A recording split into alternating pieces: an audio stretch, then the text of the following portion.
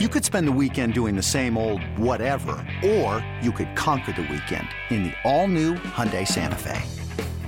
Visit HyundaiUSA.com for more details. Hyundai, there's joy in every journey.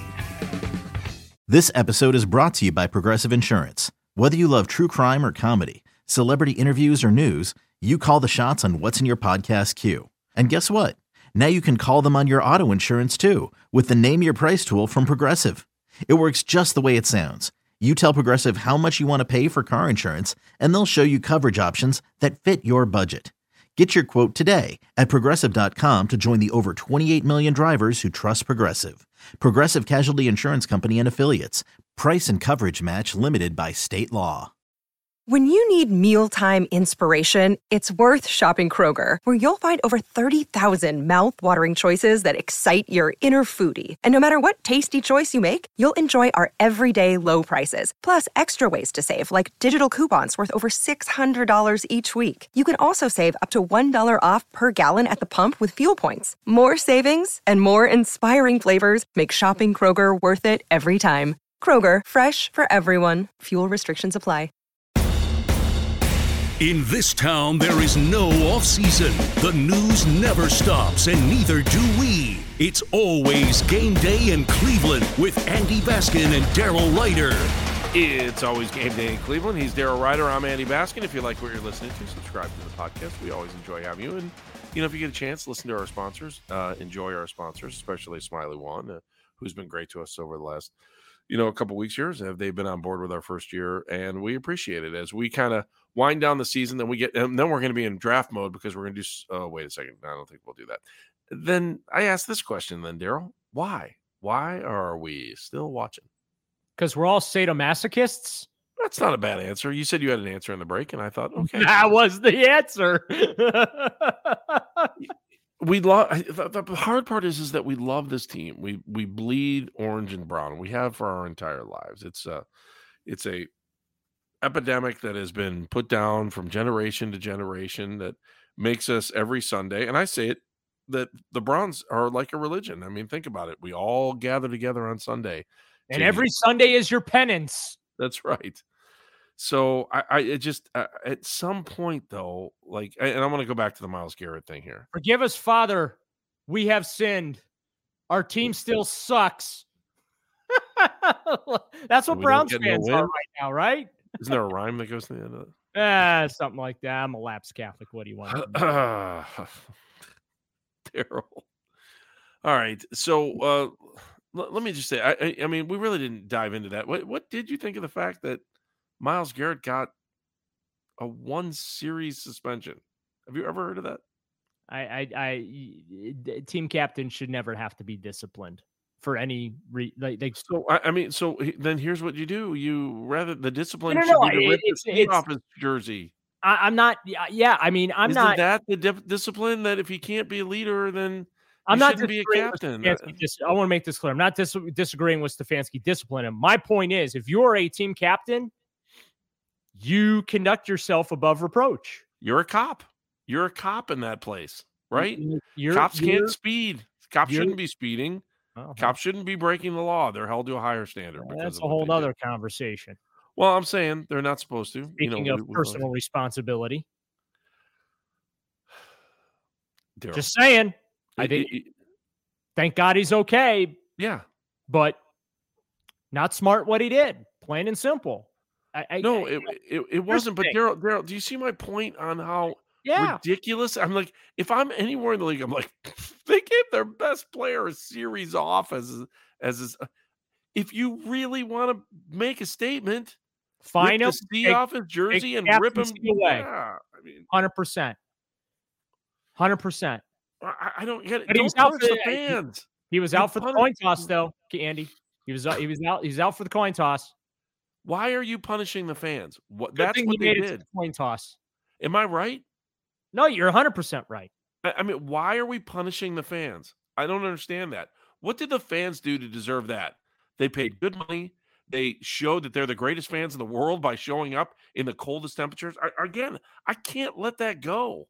By the way, then you're going to turn around and not play him? What? By the way, I do have to salute the Browns. And this is no sarcasm. This is from the heart. I thought it was really, really smart and really nice of the team to let the fans that held upper deck tickets come down to the lower portion of the stadium for a better view, and also I think may hopefully help to keep people a little warm. So in all seriousness, from bottom of my heart, I thought that was a real nice thing that the Browns did for the fans that showed up, that were stuck up in the rafters, by inviting them down. But it feels like if you're a Browns fan right now, Andy, the only thing the organization has to offer you, it's not wins and losses. The only thing the Browns have to offer you, uniforms, face mask colors, Brownie the Elf, voting on logos on the field, and things like that. It feels like that's all the Browns have to offer their fans, which is unfortunately really, really sad. That's all the Browns have to offer is face mask colors, logos on the field, smashing a guitar, leading up to the game, dog pound captain. That's all the Browns have to offer you as a fan. Because it's not the entertainment. It's not the entertainment of winning. All they have to offer is tradition. That's it. That's all the Browns have to offer. What happened 30 years ago, 40 years ago, 50 years ago, 60 years ago. That's all the Browns have to offer fans these days. Hey, it's Kaylee Cuoco for Priceline. Ready to go to your happy place for a happy price? Well, why didn't you say so? Just download the Priceline app right now and save up to 60% on hotels. So whether it's Cousin Kevin's Kazoo Concert in Kansas City, go Kevin, or Becky's Bachelorette Bash in Bermuda, you never have to miss a trip ever again. So download the Priceline app today. Your savings are waiting. Go to your happy place for a happy price. Go to your happy price, Priceline. Are you disappointed in the fact that Brownie the Elf was not wearing a Santa hat? I'm going to tell you that I was disappointed. I wanted that elf to have a Santa hat on during that game. I wasn't disappointed because I understood what the grounds crew had to go through just so that they could play a game. So, but, they got ripped. They got ripped for the condensation that was on the field. That there was still some snow on the. Although, if you look at where the snow was, this is what I thought, that it was in the ruts where the turf was ripped up. Yeah, am I wrong or am I right? They got to the stadium early in the morning to take the tarp off the field. Okay, that the field was tarped. I know there was like a lot of criticism because it looked like there was a bunch of snow all over the field and that, and people are like, it hasn't snowed in Cleveland in 12 hours. Why is the entire field wet? White, but they took the tarp off first thing in the morning. And the reason they did that, first of all, it was covered in snow. So they had to get the snow off the tarp, then to get the tarp off. So that took time. And so I'm not going to criticize the field conditions at all. The Browns have one of the best grounds crews. Let's put it this way. If the Browns were as good at football as they are, or as their grounds crew is at doing their job, the Browns would be in the playoffs every year and Super Bowl contenders every year, because those are some of the best people in the business. They run both facilities, both 76 Lou Groza Boulevard as well as the stadium. Those guys work their asses off and they do a fantastic job.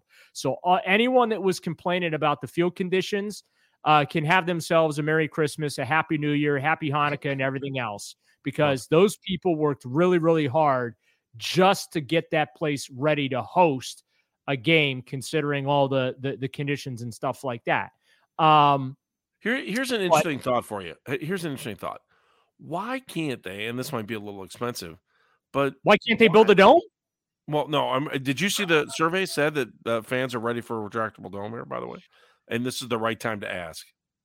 Are they going to pay for it? I don't know about that, but so why couldn't they? And I think about this every time I drive by Cleveland State. Why couldn't they bubble the field when they know there's a snowstorm coming? Yeah, and then put heaters on it. Those they do. So the tarp actually has heaters. They put heaters in the end zones by the uprights in that to kind of try and keep it as thawed as possible. I'm not 100% certain. I know the drainage was updated a couple years ago. I'm pretty sure it's a heated field too underneath. Like they can. Oh, it's a mess. Jamel White tells me every week that the reason the field is a mess is because they did put heating pipes underneath to keep the field warm, and that's where the wear marks are in the middle of the field on the hashes because of that.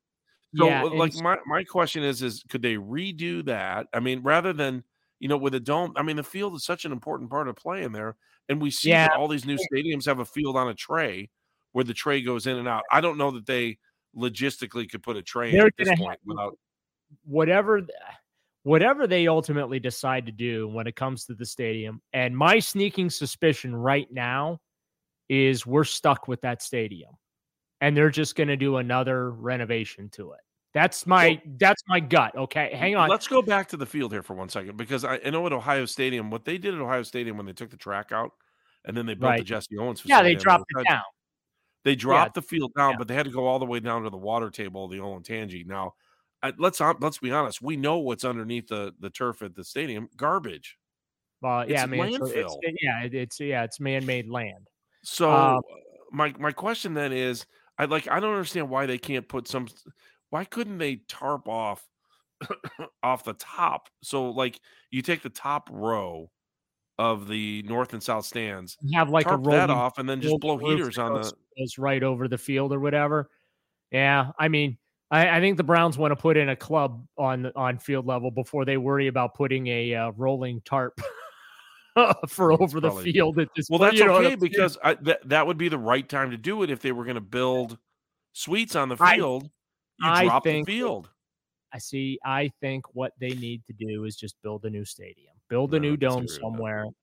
They shove that piece of crap into Lake Erie where it belongs, and either sell the land for development to go there and build elsewhere. Or I'm not a fan of this current stadium. It's I know that there's people in the Browns organization that are not fans of the current stadium, but they're also understanding of the economics related to it. But the field is the least of the problems that this organization has. They need to spend more time, Andy, fixing the product that plays on the field. That's what needs to happen. It's a good point, Daryl. It's a very good point. Time to land this plane. Time to land it. Until we talk again on It's Always Game Day in Cleveland, it's been a pleasure speaking with you for the last. I feel bad. This was not a happy-go-lucky podcast. It's okay. It was kind of fun. I feel bad.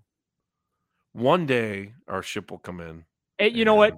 As soon as January 10th gets here, we'll flip the optimism switch again, right? The board gets wiped all clean, and we're like, hey, if they fix this and do this and this, that, hey, Super Bowl, right? That's what we do every year, right? We talk ourselves into the greatness that the following season is going to be. So I promise our listeners, we'll probably start doing that in early January, the moment the season ends. They're only this away, Andy, from being legit contenders in the AFC. All right, we made it a full show, and we didn't talk about Baker Mayfield. Maybe we'll do that on the next show. It's Always Game Day in Cleveland for Meredith Kane, our outstanding producer. He's Daryl Ryder. I'm Andy Baskin. We will talk to you soon. Thanks for listening. We appreciate you. And if you like what you're listening to, please, I'm begging you, subscribe to the podcast. Baker has a better winning percentage than Deshaun Watson does with the Rams versus the Browns. Baker is watching.